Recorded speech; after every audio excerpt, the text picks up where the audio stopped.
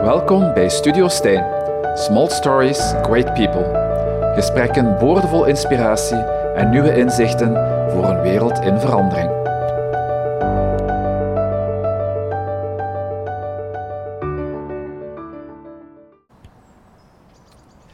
Welkom bij de podcast Studio Stijn, Small Stories, Great People. Ik leer doorheen mijn leven hoe belangrijk het is om je te laten inspireren en omringen met mensen die je nieuwe perspectieven en mogelijkheden aanreiken. Zo blijf je voortdurend groeien in je persoonlijke en professionele leiderschap. Dat is mijn missie. Ik ben uw gastheer Stijn Staes, executive coach en fervent podcaster. En vandaag is mijn gast Roland de Wolf. Roland heeft daar een internationale carrière op zitten als CEO van onder andere Nexus UK. Zetelt in meerdere raden van bestuur, zoals Ecologische Groendaken, Keldermanse Wonen en nog veel meer. Maar bovenal, en dat wekte toch wel mijn interesse, is hij een officieel bemiddelaar en begeleidt hij familiebedrijven naar de nieuwe tijden. Welkom Roland. Dank u wel, Stijn. Prachtige omgeving. Ja. Ik ga misschien, want wij hebben elkaar nog eens live ontmoet voor de Big Crisis. Op een evenement over veerkracht. En ik vond dat toen al een heel interessant evenement.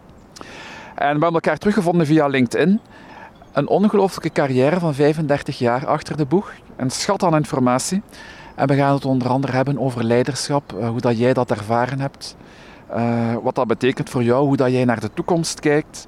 Hoe dat je de wereld hebt zien evolueren. En waar de uitdagingen van de toekomst liggen. Hoe dat je dat hebt overleefd, of geleefd, of beleefd. Dat is misschien mooier gezegd. En welke lessen dat je hieruit geleerd hebt. Ik ben zeer nieuwsgierig, Roland, naar al die wijsheid die dat in jou zit. Want het voorgesprek bracht al heel wat op tafel. Waar is het bij jou allemaal begonnen? Ja, het is uiteraard begonnen in een familiekring. Zoals dikwijls. Mijn vader was ook ondernemer destijds met een familiebedrijf. En dat is al de eerste grote ervaring. Ik heb er een paar jaar gewerkt. Maar het is eigenlijk ook begonnen met mijn culturele exposure destijds. Ik heb de kans gekregen en gehad en genomen om te kunnen studeren in 4 verschillende talen, in 3 verschillende landen. Dus dat was al een geweldige voorzet naar een evolutie, niet alleen een carrière, maar een levensevolutie. Dat is eigenlijk nog veel belangrijker dan een carrière. En ik heb dat dus thuis ook gezien, want er kwamen toch veel klanten thuis, internationale klanten, van Japan tot Amerika. Dus ik heb van alles gezien vanuit thuis uit. En dat was eigenlijk de begin en de start van die ervaring. En ik heb ook de kans gehad om enorm veel diversiteit te krijgen en te nemen in mijn carrière, in al die verantwoordelijkheden die ik gehad heb. Dat geeft boost, die kans om verschillende zaken te doen. Zijn die kansen jou... kwamen die gewoon op jouw pad of heb je daar ook iets voor moeten doen? Als ik het misschien een beetje kort door de bocht, maar... Nee, je moet altijd iets doen, uiteraard. Je moet die kansen grijpen, je moet inzichten creëren. Maar het is ook mijn ingesteldheid. Ik ben van nature uit heel open, heel transparant en ik laat mij ook bewegen door de omgeving. Dat is heel belangrijk dat je gaat met de omgeving waarin dat je bent, evolueert. En dat ligt ook in mij, die drang naar evolutie.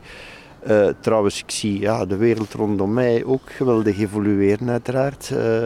In al die tijden, die jaren en die verschillende soorten bedrijven. Want na de paar jaren in het familiaal bedrijf dat uiteindelijk verkocht werd, omwille van familiale omstandigheden, ben ik eigenlijk van groot naar klein gegaan in taille van het bedrijf. En dat heeft mij ook een grote ervaring gegeven. Kleine, middelmatige, ook andere familiebedrijven, maar ook internationale groepen. Dus ik heb van alles meegemaakt. Van de markt in België tot de markt internationaal. Je zegt ik heb van die grote naar die kleine bedrijven. Wat onthoud je daaruit in die overstappen? Wat waren daar voor jou echt de leermomenten in? Wel, als je natuurlijk evolueert in een familiale omgeving, maar ook in familiale bedrijven, zie je de affectio societatis. Hè? Je ziet natuurlijk die drang om als familiebedrijf te overleven, ook de attentie voor de medemens, de attentie om te leren. Maar je hebt natuurlijk die stuwkracht van die familie. Ja, en je gaat er mee of je gaat er niet mee. Op een bepaald moment moet je meegaan in die richting. In een groter bedrijf word je eigenlijk meer aan je lot overgelaten en je moet zelf enorm veel initiatief nemen om niet overrompeld te worden door een systeem, door een mechanisme dat je kop te boven gaat en waardoor dat je verpletterd kunt worden. Trouwens, ik heb altijd vrij kunnen beslissen, ga ik hier weg of blijf ik hier? En dat is een kracht. Ik heb altijd, als ik mij niet goed voelde, ofwel met de collega's, medemensen of managers, of als de situatie van het bedrijf niet interessant genoeg was, dan ben ik overgestapt. Dus ik heb die kans altijd gegrepen of de energie gevonden om die overstap te zetten. Waren dat soms moeilijke momenten of beslissingen om te nemen? Ja, want je moet op een bepaald moment uit die gouden kooi geraken. Want uiteraard, men voelt zich misschien financieel goed, maar uiteindelijk evolueer je niet meer en je bent ook verpletterd door een omgeving waar dat je jezelf niet meer kan zijn. En dat is ook een belangrijke, wees jezelf, blijf bij wat echt je purpose geeft. De zingeving van wat dat je doet, maar ook de zingeving van wat dat je kunt brengen in de maatschappij. Of aan de maatschappij, of aan de medemens, of in je omgeving. Dat is ook belangrijk. En op een bepaald moment is dat niet altijd mogelijk, zeker in grotere omgevingen. Ja, en dan stijgt die frustratie en moet je uit die gouden kooi. Hoe vind jij die balans tussen de vrijheid en echt werkelijk de zingeving, of waarvoor dat jij hier dan bent, als ik het maar zo mag zeggen, en tussen het mee op de golven van het systeem gaan? Wel, ik vind ten eerste wat mij energie geeft, ik vind de school, ik noem dat dan een school, een bedrijf is een school. Dat is een school voor maatschappelijk welzijn. Dat geeft mij eigenlijk een energie en drijfkracht om vooruit te gaan, want ik vind het bedrijf een uitstekend middel om eigenlijk de maatschappij te doen evolueren, maar ook welzijn te creëren, rijkdom te creëren uiteraard. Maar het is een geweldige school voor niet alleen zelfontwikkeling, maar ook ontwikkeling als medemens, ontwikkeling voor dialoog. Dat is ook een belangrijke vertegenwoordiger. Dat is dialoog, omgaan met. Dat is niet alleen zijn achter uw scherm. Dat is leren omgaan met de medemens. Dus een geweldige school voor walking the talk, zoals men zegt. Dat vind je eigenlijk niet zo dikwijls op andere plaatsen. Dus ik zou zeggen, veel meer inzetten op bedrijven is een belangrijke troef voor de maatschappij. Een ander aspect van een bedrijf is het feit dat ik vind vandaag, en dat is de evolutie in die laatste generatie, dat is dat de samensmelting tussen de burger, de collega, werknemer of werkgever in een bedrijf, of de business in het algemeen en de politici, dat wordt één geheel. Dat is veel meer door elkaar gevlochten dan vroeger. Vroeger waren dat aparte werelden, vandaag niet of veel minder. Maakt het dat moeilijker of gemakkelijker? Dat maakt het moeilijker omdat men het besef heeft dat de maatschappij vandaag is een geheel waar dat je rode touwtjes kunt trekken en je hebt impact op iets, maar de maatschappij is een moeilijk geheel. Dat is minder evident dan vroeger. Vroeger dat waren pijlers en iedereen bleef in zijn toren. Vandaag is dat allemaal gemengd met mensen die ook meer drang hebben naar meer zelferkenning, meer zelfevolutie. Ook onze grote maatschappelijke problemen van vandaag, of het nu de omgeving is, het milieu, het water, de energierevolutie. Dat zijn maatschappelijke problemen die we toch niet alleen kunnen aanpakken. Dus dat zal wel moeten gebeuren buiten die ivoren torens. Ja. En ik denk dat het bedrijf daar ook een geweldige machine is om dat te doen evolueren. De energiecrisis. Ik denk dat de bedrijven daar, eens dat die overschakeling gebeurt, gaan de bedrijven daar echt een troef zijn om te doen evolueren. In jouw carrière, Roland, wanneer was voor jou het moment dat je zegt, en nu heb ik hier echt een fantastische change kunnen waarmaken? Iets wat echt wel een switch heeft betekend in het bedrijf en de omgeving daar rond?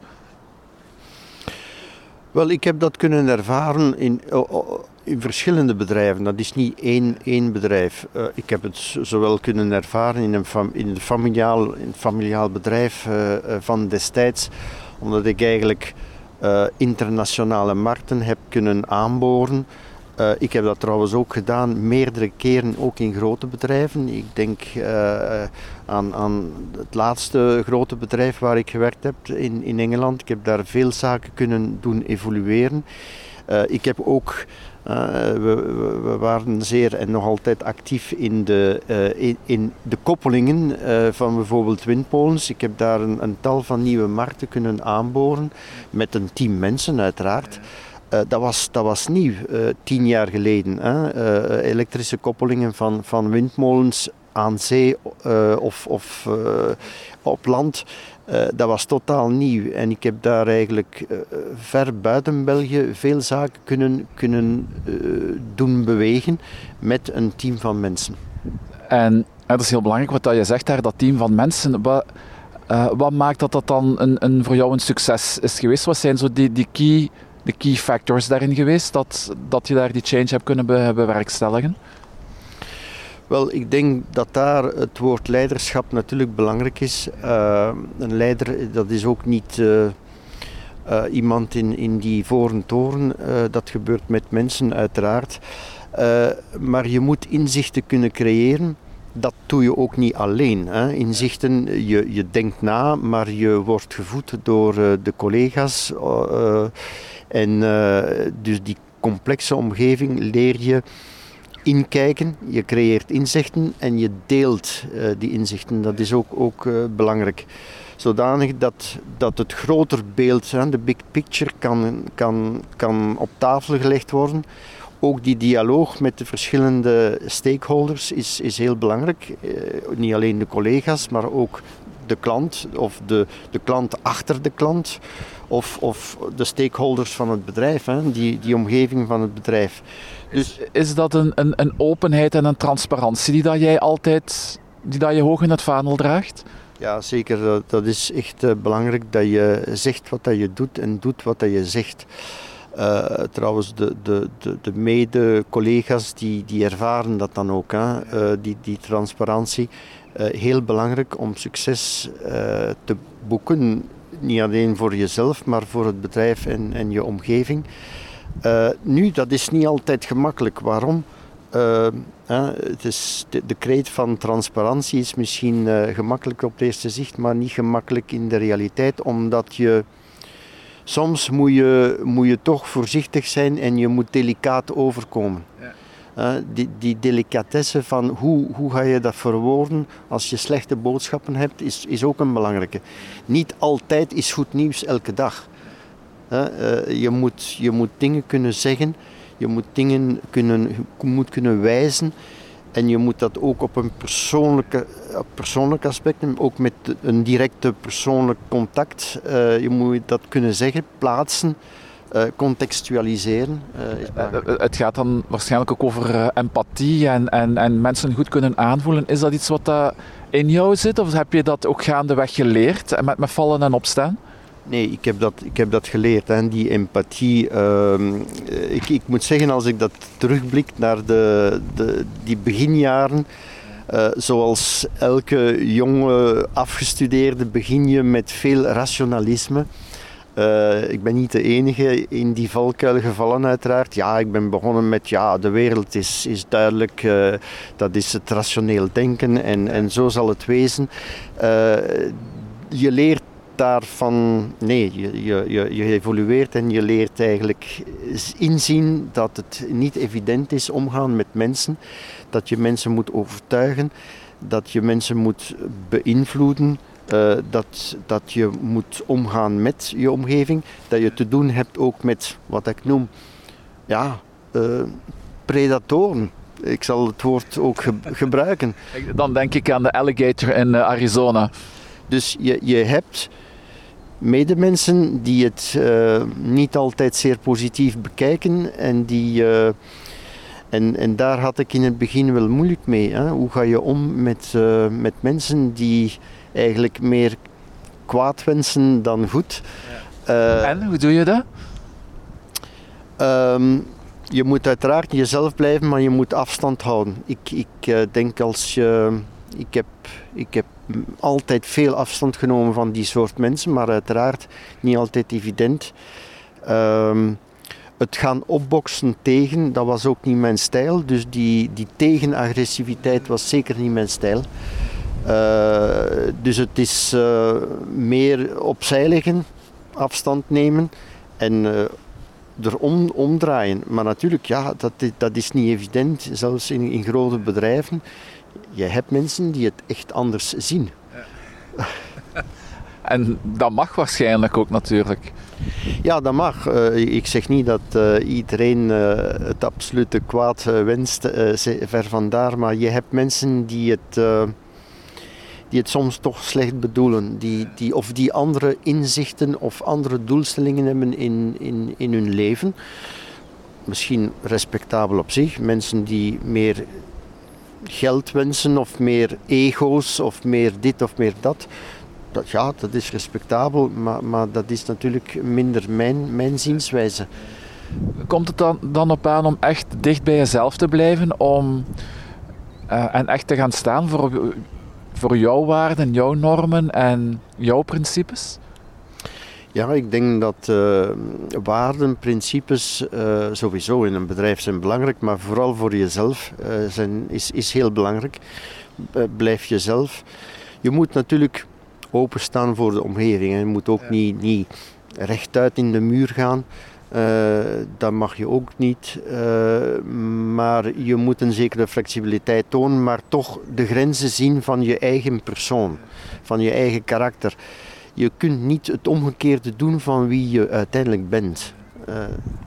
En wie is Roland? Wel, ik ben... Ik hou van evolutie, verandering. Ik respecteer mijn medemens, ik respecteer andere zienswijzen. Maar ik probeer toch te delen in de kansen die ik gekregen heb. Het positieve en het goede in mijn omgeving brengen. Trouwens, concreet ben ik ook naast mijn traditionele professionele carrière ben ik ook eigenlijk lid geweest van raden van bestuur van VZW's, grote VZW's zelfs. Hè. Van beschutte werkplaatsen bijvoorbeeld, een grote werkplaats in Brussel. Van 300 mensen, dat is niet niks, ik ben er 20 jaar gebleven. Ik ben nu eigenlijk lid van de raad van bestuur van Armentekort in Antwerpen. Misschien gekend, het principe van buddies tegen armoede. Dus ik bedoel, ik probeer toch iets te doen naast mijn traditionele professionele carrière. Is dat belangrijk voor jou om op die manier ook de minder begoede of de minder bedeelden of de kansarm, als ik het dan zo mag zeggen, om daar ook echt iets terug te kunnen geven aan mensen? Ja, ik denk inderdaad dat in mij zit, door mijn omgeving ook misschien gedragen, dat ik toch iets wens te geven of terug te geven aan de maatschappij. Ik heb zelf veel kansen gehad, kansen gekregen, kansen genomen. Maar ja, de wereld zit complex in elkaar en veel mensen hebben niet altijd die kansen.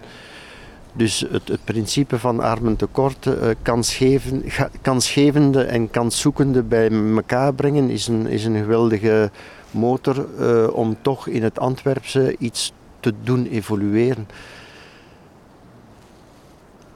Mooi.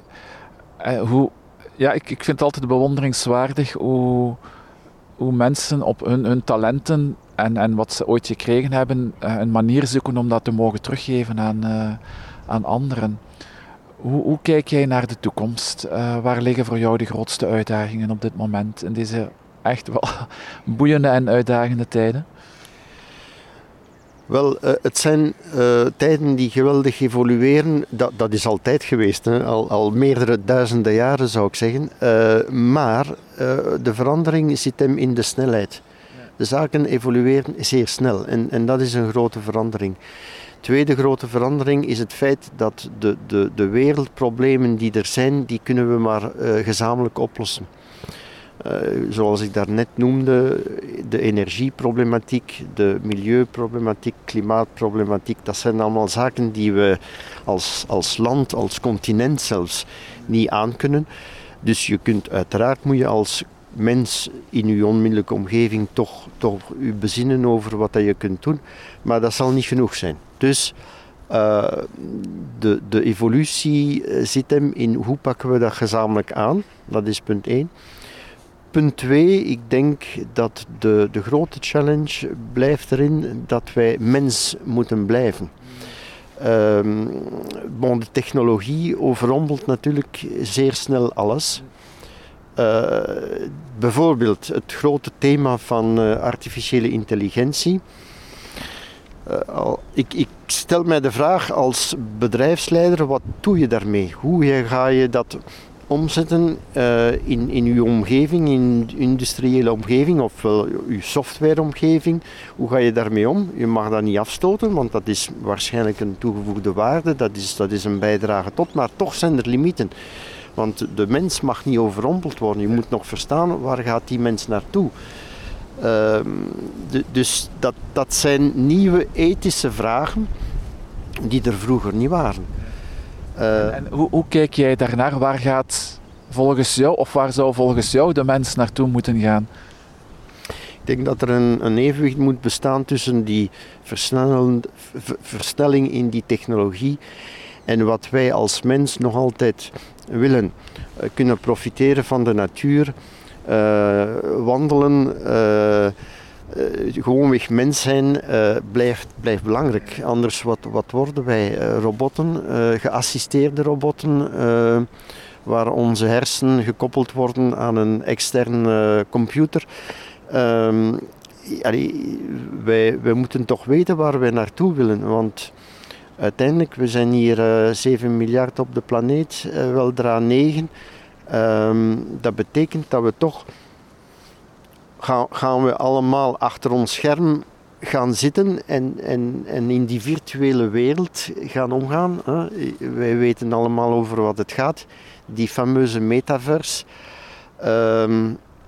Ik heb daar mijn twijfels over, die metaverse, wat dat brengt in die virtuele wereld. Dat doet mij vragen, reizen. Waarom? Omdat we al het leed en de nood van de medemens zien. Gaat het allemaal weg met een metaverse wereld? Ik stel mij daar vragen over.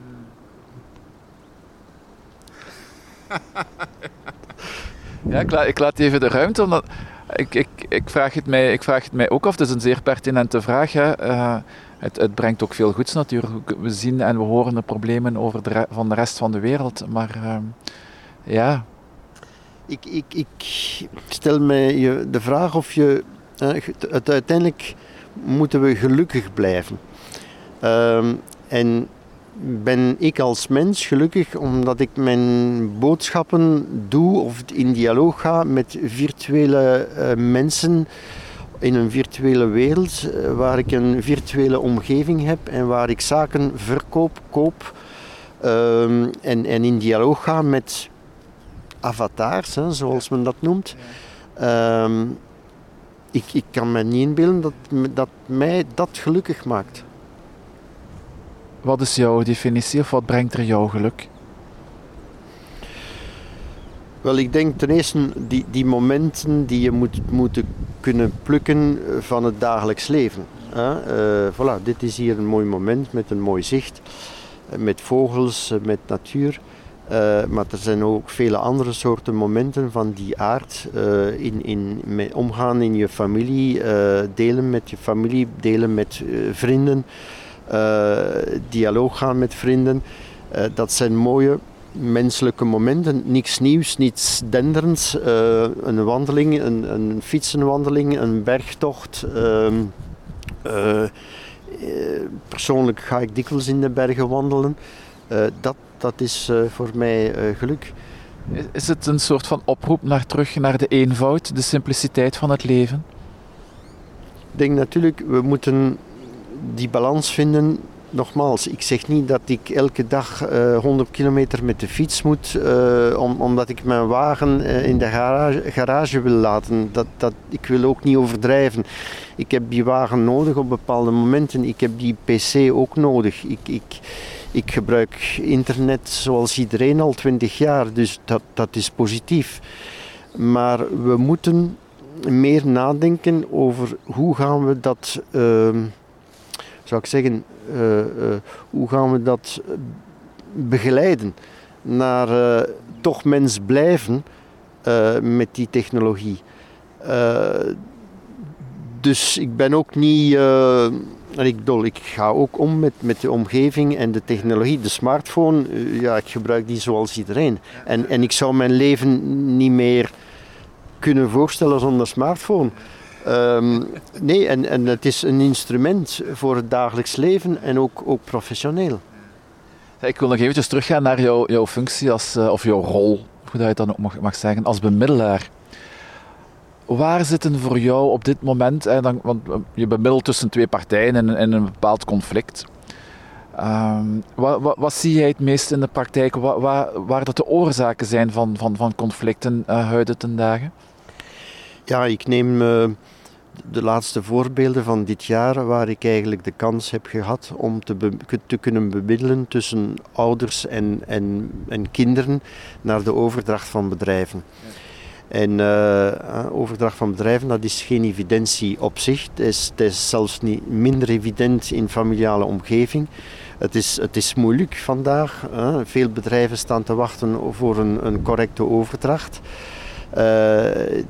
Dat is ook een bijdrage die ik lever, maar ook als er conflicten zijn. En het kernaspect, als ik dat bekijk in de laatste gevallen die je hebt kunnen bemiddelen, dat is altijd het ontbreken van een dialoog. Het ontbreken van het spreken met zich zaken gaan inbeelden die niet gezegd geweest zijn, maar toch blijven in uw muren langs de twee kanten.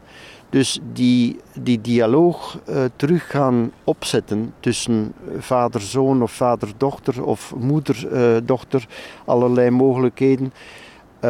Van zeg eens, wat wil je in het leven? Waarom is dat belangrijk? Wat wens ik, wat wens jij? Dus die dialoog van, wat is hier eigenlijk belangrijk? Dikwijls ontbreekt dat gewoonweg. Of dat verziekt en dat verzeilt in het niet spreken. Iedereen dan met mails... dialoog met mails. Dat is eigenlijk het begin. En dan moet je dat terug gaan opzetten. Dat is het begin natuurlijk van... Oké, laten we eens de belangrijke vragen op tafel leggen. Wat is hier eigenlijk belangrijk? Terug die dialoog. Waar dat je eigenlijk de kans laat aan elke partij om de belangen van elke partij op tafel te brengen. Wat is hier belangrijk voor mij als zoon, dochter die mijn vader of moeder wil opvolgen? Wat is belangrijk voor mij? Ik zie het anders. Ik zie om die en die reden.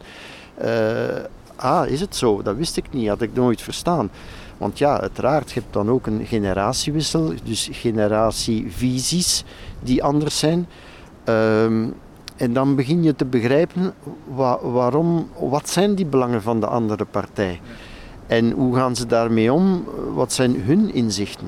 Dat is eigenlijk de essentie. En dan begin je oplossingen te zoeken om die belangen te vrijwaren. Dat is bemiddeling. Maar als bemiddelaar ga je zelf nooit de oplossingen aanreiken. Nooit. Je gaat dat doen opborrelen door de partijen zelf. Maar je moet die dialoog aan de gang houden. Dat is belangrijk. En respect voor elkaar. Hè? Want je hebt dialoog soms die uiteraard uitdraaien in agressie. Dus ik laat altijd een protocol tekenen waar de manier van bemiddelen belangrijk is. Respect rond de tafel, luisteren, leren luisteren is heel belangrijk. Is dat eerst terug naar het mens zijn komen om van daaruit technische oplossingen te vinden? Ja, ik denk inderdaad terug. Mails zijn belangrijk voor ons allemaal, maar je ziet dan dat mails niks oplossen en dus moet je terug naar die in de ogen gaan kijken van de anderen. Is heel belangrijk en daar begint het terug. We zijn mensen, gelukkig kunnen wij dialogeren en in mekaars ogen kijken. En dat is het begin van alles. Nadien komen wel de oplossingen. Zijn we dat ook een beetje verleerd door het vele thuiswerken of het computerwerken om elkaar werkelijk opnieuw in de ogen te kijken? Wel, daar ook. Er is een balans nodig. Ver van mij het idee om te zeggen dat telewerk slecht is, dat is het dan ook niet. Ik denk dat het een kwestie van balans is. Ik denk dat nu de bedrijven toch de middenmoot aan het zoeken zijn tussen x dagen afwezig, x dagen aanwezig op het bedrijf. Wij hebben allemaal het bedrijf en de omgeving, de fysische omgeving hebben wij nodig. Thuiswerk, wel, dat kan handig zijn. Het hangt af van het type werk. Het is niet allemaal zo zwart-wit. Ja. Dus we zullen daar als mens moeten mee omgaan. Zoals wij 20 jaar geleden moeten omgaan zijn met de smartphone. Wel, nu gaan we met telewerk moeten omgaan. En straks omgaan met de elektrische wagen. En met de technologie moeten omgaan. Wat was voor jou in jouw levensloop tot nu toe de grootste verandering waar die dat je voor jou toch het meest uitdagende of het moeilijkste was om je eraan aan te passen? Ik denk vooral in mijn jongere jaren, nadien is dat natuurlijk allemaal anders geweest, maar in mijn jongere jaren dat is omgaan met de irrationele mens. Ik denk dat je komt uit zoveel jaren studies, je leert het allemaal in boeken en plotseling sta je daar met mensen die anders reageren dan wat in het boekje staat. Ja. En dat duurt wel een 10-tal jaar dat je erdoor gaat en dat je zegt, ja, ik moet dat iets anders aanpakken. Natuurlijk, je bent in volle energie van je jonge jaren, dus je gaat er wel over. Maar met de tijd leer je, met wijsheid, als men dat dan zo mooi noemt, leer je daarmee omgaan. En je leert dat, hoe zou ik zeggen, je leert dat eigenlijk het belangrijkste is. En niet wat in het boekje staat en wat dat je ooit geleerd hebt. Dat vergeet je allemaal. We spreken dan waarschijnlijk over een ander soort wijsheid. Of je hebt de boekenwijsheid en dan de levenswijsheid. Wie of wat heeft jou het meest geïnspireerd in het leven? Wel, ik ben niet de man van de fetishen waar ik zeg dat die en die naam hebben mij geïnspireerd. Maar ik zou zeggen 3 groepen van mensen. Mensen die mij gerespecteerd hebben, die mij kansen gegeven hebben, die open en transparant waren. Ten eerste mijn vader zelf als ondernemer. Ik heb veel kunnen beleven en meegekregen. Dat is het eerste punt. Tweede punt, dat is ook van bedrijven waar ik gewerkt heb ik het geluk gehad van toch een paar managers, directieleden gehad die echt fijne mensen waren. Ja. Dus echt mensen die mij iets geleerd hebben, die gedeeld hebben, die mij gesteund hebben. Dat ook is belangrijk. En het derde deel dat is de typische KMO-leider, zou ik zeggen. Die KMO-leider, dat is geen evidentie vandaag. Het gaat allemaal snel, zoals gezegd. Zijn revoluties aan de gang. Je moet omgaan met mensen. Het human resource beleid is compleet aan het veranderen. Omwille van die technologie, omwille van de maatschappij. Je hebt de business moet vooruit. De business wordt harder. Internationale concurrentie, noem maar op. Enfin, je hebt de lijst van alle complexiteit. En je moet dan als leider van een KMO nog uw vermogen gaan beschermen, want je doet het toch allemaal ook niet voor niks. En je moet het dan nog overdragen met succes. Dat is toch heel wat, hè? Dus chapeau voor die KMO-ondernemer. En er zijn er zoveel in Vlaanderen en België, gelukkig zou ik zeggen. Dat is eigenlijk een belangrijke motor. En dan ben ik een vierde categorie vergeten. En ik heb het geluk gehad om coach te zijn van investeerders in start-ups en scale-ups. En ik heb daar toch veel goede zaken gezien als bij de start-ups van die jonge ondernemers die hun businessmodellen veranderen, die ook veel meer bezig zijn met planet, people, purpose en al die P's. Ik vind dat fijn, want dat zijn de nieuwe generatie die eraan komt, die toch ethisch ook verantwoord onderneemt. Dat is mooi te zien, dus alles lukt niet. Hè. Er zijn veel falingen, maar dat is een nieuwe generatie, dus chapeau ook voor die mensen die iets nieuws uitvinden in een complexe wereld. Wat zou jij als ervaren rot in het vak aan die jonge mensen nog willen meegeven? Wel, dat ze de energie vinden om door te zetten. Hè, want doorzettingsvermogen is ook een belangrijke troef, denk ik. Niet alleen als leider, maar ook als werknemer, als manager. Blijf jezelf onderneem. Doorzettingsvermogen. En er zijn altijd een leger van mensen die je gaan vertellen dat het niet gaat. Maar als je stem zegt dat het dan wel gaat, doe voort. Of als je steun krijgt hier en daar, doe voort. Als het maar een bijdrage levert, niet alleen aan jezelf, dat is ook belangrijk, maar ook aan je medemens en aan de maatschappij. Nee, want je kan het alleen maar niet... Het is niet genoeg van te zeggen, ik doe het alleen maar voor mezelf, om dan op je 50 op pensioen te gaan op ik weet niet welk eiland. Dat is dan ook niet de manier van hoe dat je de maatschappij moet bekijken. Je zei ja, de energie en de doorzetting dat je de mensen toewenst. Waar haalde jij jouw energie? En nu nog, hè, wat brengt jou tot rust of tot... terug eventjes tot jezelf. Hè? Ten eerste, ik ben geweldig leergierig. Ik lees van alles, ik luister naar van alles. Ik sta ook niet stil, dus dat is ja. Maar ik weet niet goed van waar het komt, maar ik heb dat altijd gehad. Dus leren, evolueren, blijven evolueren. Ook... de drang om in die maatschappij te blijven. Dus ik zou mij niet zien alleen op een eiland waar het mooi weer is en blauwe hemel elke dag. Dat is fijn voor een paar weken. Maar ik zou het dan toch wel niet interessant genoeg vinden. Dus interesse in mijn omgeving, dat geeft mij die energie. Uiteraard een paar mensen rondom mij, of het nu de familie is... De vrienden, de mensen die mij ook gesteund hebben in mijn professionele carrière. Dat zijn allemaal energieverwekkende omstandigheden. Mooi. Wat mogen we jou nog toewensen? Wel, ik heb de grote kans genomen om afstand te nemen van mijn laatste professionele job als directeur en in een groot bedrijf. En ik heb mij in 2018, net voor de COVID, totaal omgeschakeld naar iets nieuws.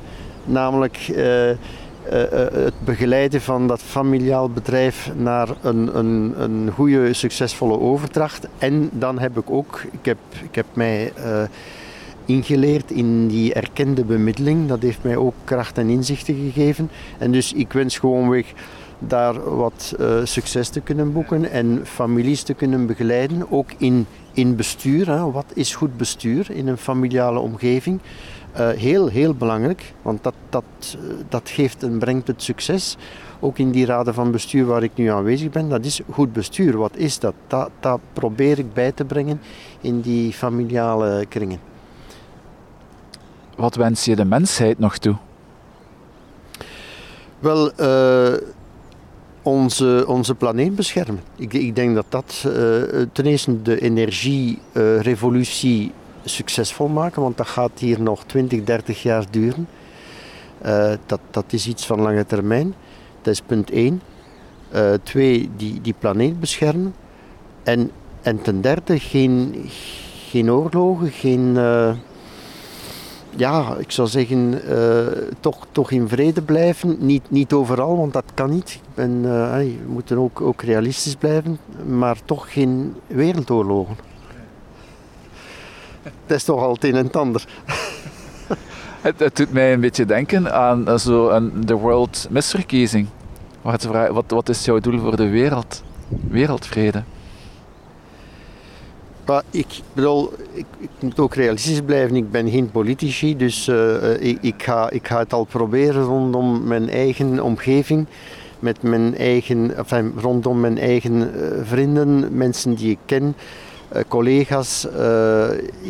Ik ga gewoonweg ook met die revolutie, bijvoorbeeld de energierevolutie. Ik heb nu, mijn vrouw en ik, we hebben beslist dat wij hebben een elektrische wagen gekocht bijvoorbeeld. Wij hebben die stap gezet, dat is een psychologische stap. Wel, voilà, dat zijn concrete kleine stappen in je onmiddellijke omgeving. Wie ben ik om te gaan inbeelden dat ik een impact kan zijn voor de politici? Ik ga wel stemmen en ik hou eraan om te gaan stemmen, dat wel. Laten we beginnen bij onszelf. Inderdaad, probeer zaken te bewegen rondom jezelf met positieve, goed bedoelde inzichten.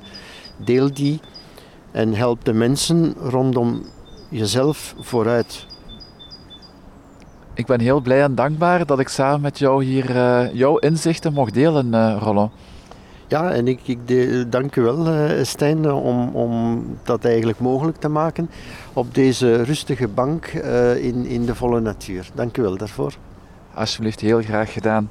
En ook aan de luisteraar, dank je wel voor het opnieuw afstemmen op Studio Stijn. Mocht je nog meer inspiratie willen, abonneer je dan op Spotify, iTunes of andere podcastkanalen en je krijgt zeker nog nieuwe en inspirerende verhalen te horen. Dank je wel, Rollo.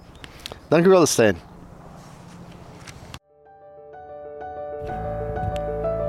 Dank je wel voor het luisteren naar Studio Stijn, Small Stories, Great People. Ik was uw gastheer Stijn Staes. Wil je nog meer podcasts beluisteren? Dat kan. Abonneer je nu via Spotify, iTunes of Google Podcasts. Wil je zelf in gesprek gaan met mij of met mij gaan stappen? Stuur een mailtje naar stijn@stappenmetstijn.be of surf naar stappenmetstijn.be of studiostijn.com voor meer informatie. See you soon, great people.